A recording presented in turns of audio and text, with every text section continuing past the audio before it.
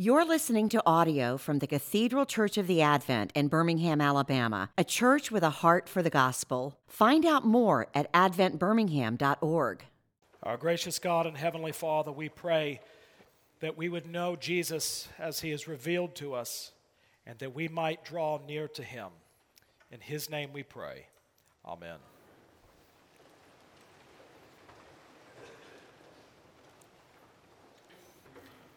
What a remarkable thing it would have been to be one of those disciples that was there on the Mount of Transfiguration to behold Jesus in all of His glory. That's often the prayer of my heart, that God, that you would reveal yourself to me in such a way that I'm overwhelmed by your power. I want to see something of your glory in this world. And here, these three men were given a heavenly vision while still on earth. I wish I'd been there. And indeed, there are times in my life where I can feel God's presence more than normal. It may be for you as it is for me, a weekend retreat or maybe a hymn that you sing where you begin to feel the nearness of God in a way that you normally don't feel. That you start to catch a glimpse of His glory. And the intimacy with God that I'm talking about is actually what I think God is trying to reveal to us in our passage from Matthew of the transfiguration of Jesus. Intimacy with God is part and parcel to the Christian life. If you don't have intimacy with God, that's a very good indicator that you may in fact not know God. Now, that doesn't mean that you constantly feel His closeness, but your heart longs for and desires to be near to Him. And here in the Transfiguration, we see how that intimacy is fostered. While they're there, Peter, after seeing Elijah and Moses and Jesus together, say, well, let's make 3 tents, one for each of you.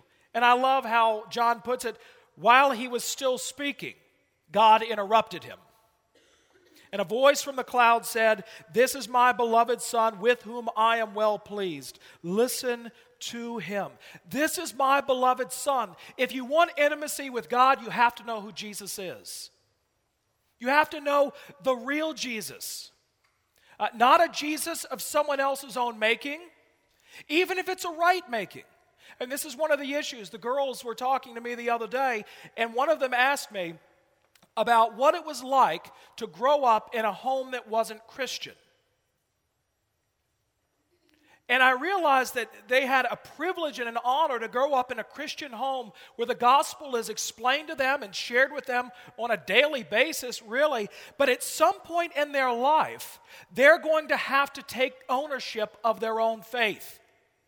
It can't be mom and dad's Jesus. He has to be their Jesus. And the Jesus that I'm speaking of is not a Jesus of our own making. I hear people say often, well, I'd like to believe in a Jesus who... Well, it's amazing to me how that Jesus looks a whole lot like the person speaking. Now, that doesn't mean that there aren't facets of who Jesus is that we're not more attracted to. There may be certain areas of ministry that Jesus had or certain characteristic traits that you feel drawn to in a way that you don't feel drawn to others. There's nothing wrong with that. But if that's the only Jesus you know and the stuff that you don't like about Jesus, what He said and what He did, and you put that to the side, then you don't know the real Jesus. And you'll never know intimacy with God. This is my beloved Son. Jesus, not just the Son of God, but God the Son. God dwelling amongst His people here on earth who came to save. I am the resurrection and the life, said Jesus. Though you die, yet shall you live. For God so loved the world that he gave his only begotten Son, to the end that all that believe in him shall not perish but have everlasting life. Do you know this Jesus? You know, at the end of the day, Jesus cannot be who we simply want him to be. Because in truth, we really wouldn't want Jesus to be something other. Because then he wouldn't be Jesus. He'd have no power to save. He'd have no power to transform.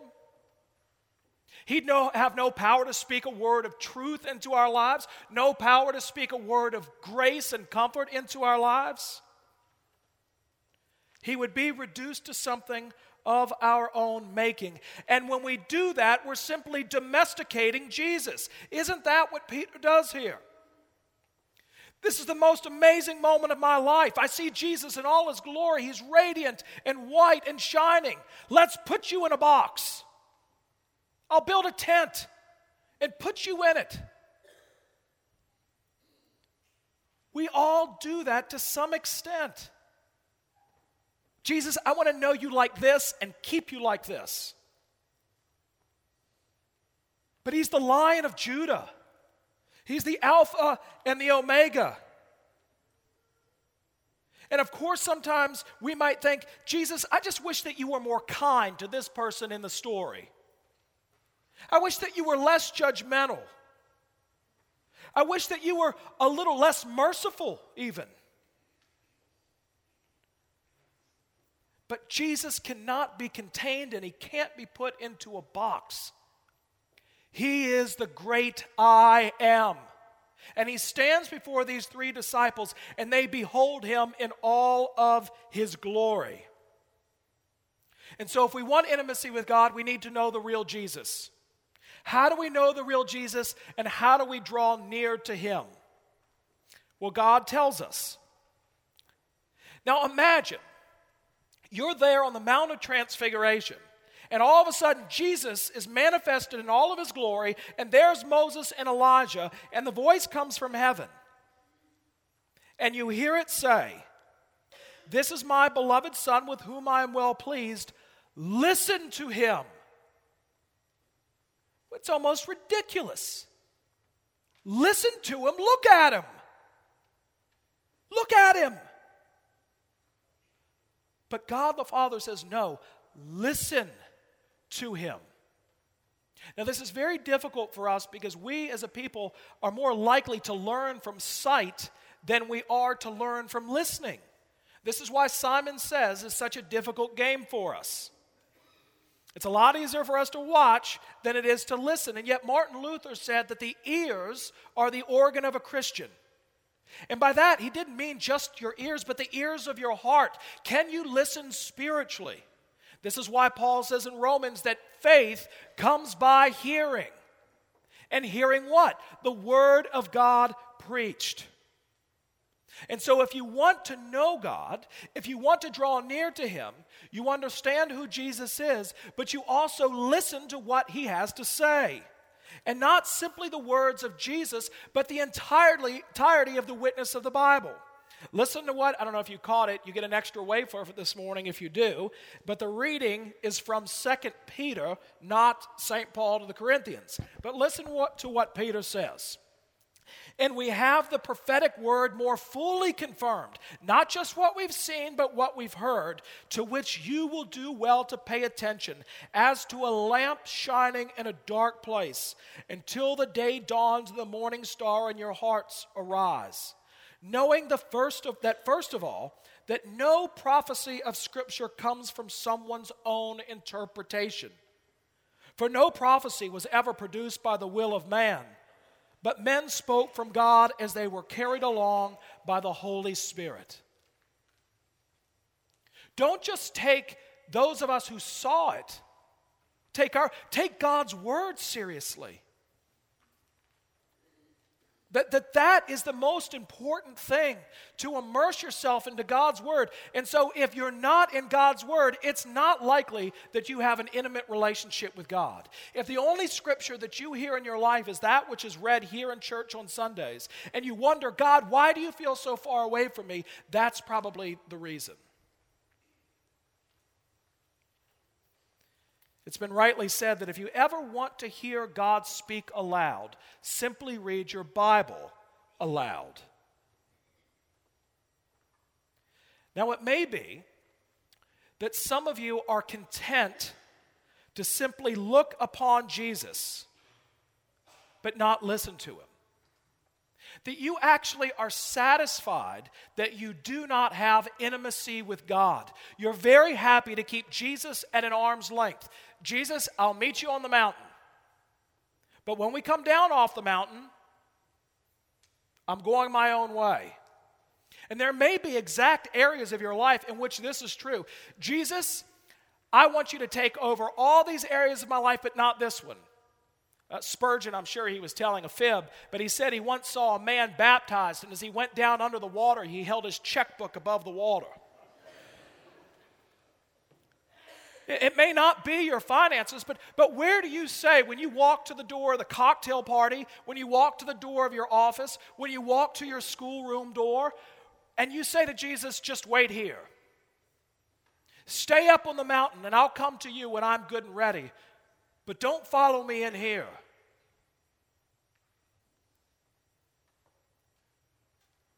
Well, of course, that's not an intimate relationship with God. And if you're a Christian, you feel how disjointed that is. You may be even afraid of intimacy. I'm afraid of what it would be like if you got too close to me. One of my closest family members once said to me, Andrew, if I got really serious about Jesus, I know that it would mean the end of my life as I know it. And he's absolutely right. But it means intimacy with the living God. Do you know that it might even be one of the greatest impediments of your life to intimacy with God may actually be things that are good? Not just the things that we're aware of, but the things that we're not aware of until it's maybe too late. When I was in college, I felt like God was very far away from me. And there was a very wonderful priest at the Episcopal church that I attended in college where Paul Walker is now the rector, and it's not Paul, so I can say this.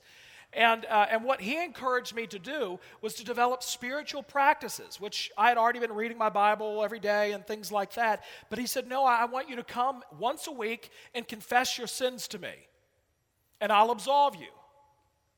And I want you to come to communion every week here at the church. And so I began to do those things. And they were all well and good in and of themselves. I'm not knocking them. But I began to think that things were getting better because of the things that I was doing. I would have rather been thought of as a godly man with intimacy with God than to actually be the real thing.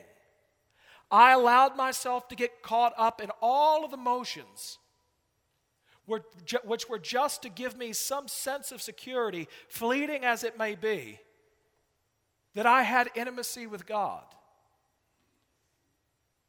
But no, we find that we have intimacy with God by knowing who Jesus is and entering into a relationship with him that permeates every area of our lives. And of course, there are times in our lives where God feels very far away. That's what we just sang in the William Cooper hymn. Absolutely.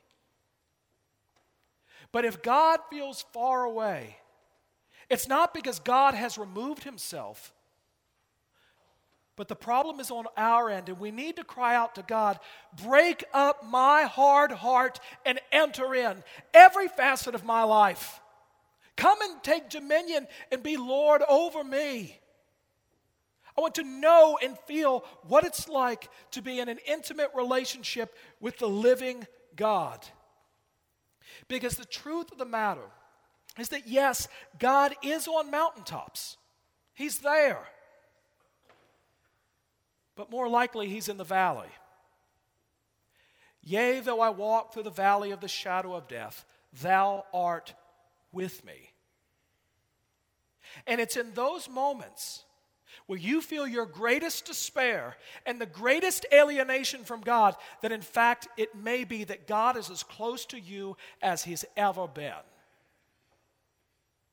That's the testimony of Scripture. If you want intimacy with God, know the real Jesus. Take him at his word. Doesn't mean it's easy. Doesn't mean that you're not going to struggle. Your prayer is probably going to be like mine, echoing St. Peter, Lord, I believe, help me in my unbelief. And yet he's revealed himself as he is. He can't be domesticated. He can't be put into a box.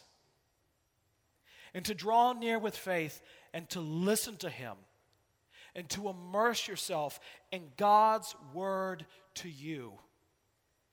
And by the power of the Holy Spirit, to be transformed and to made more and more into his likeness so that his glory will shine forth in your life and that others might give praise to your Father who is in heaven. Let us pray. Oh God, we come to you now realizing that not only do we try to compartmentalize you, but we compartmentalize our own lives. But Lord, we pray that you would break through, that we would be reconciled to you as you are revealed to us in your word.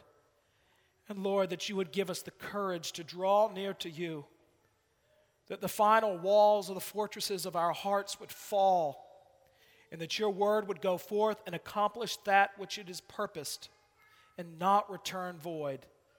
Lord, that we might know you and that we might readily say that we have an intimate relationship with a living God, Jesus Christ, in whose name we pray. Amen. You've been listening to audio from the Cathedral Church of the Advent. If you live in Birmingham or find yourself visiting, we hope you'll join us for one of our Sunday services. Find out more at adventbirmingham.org.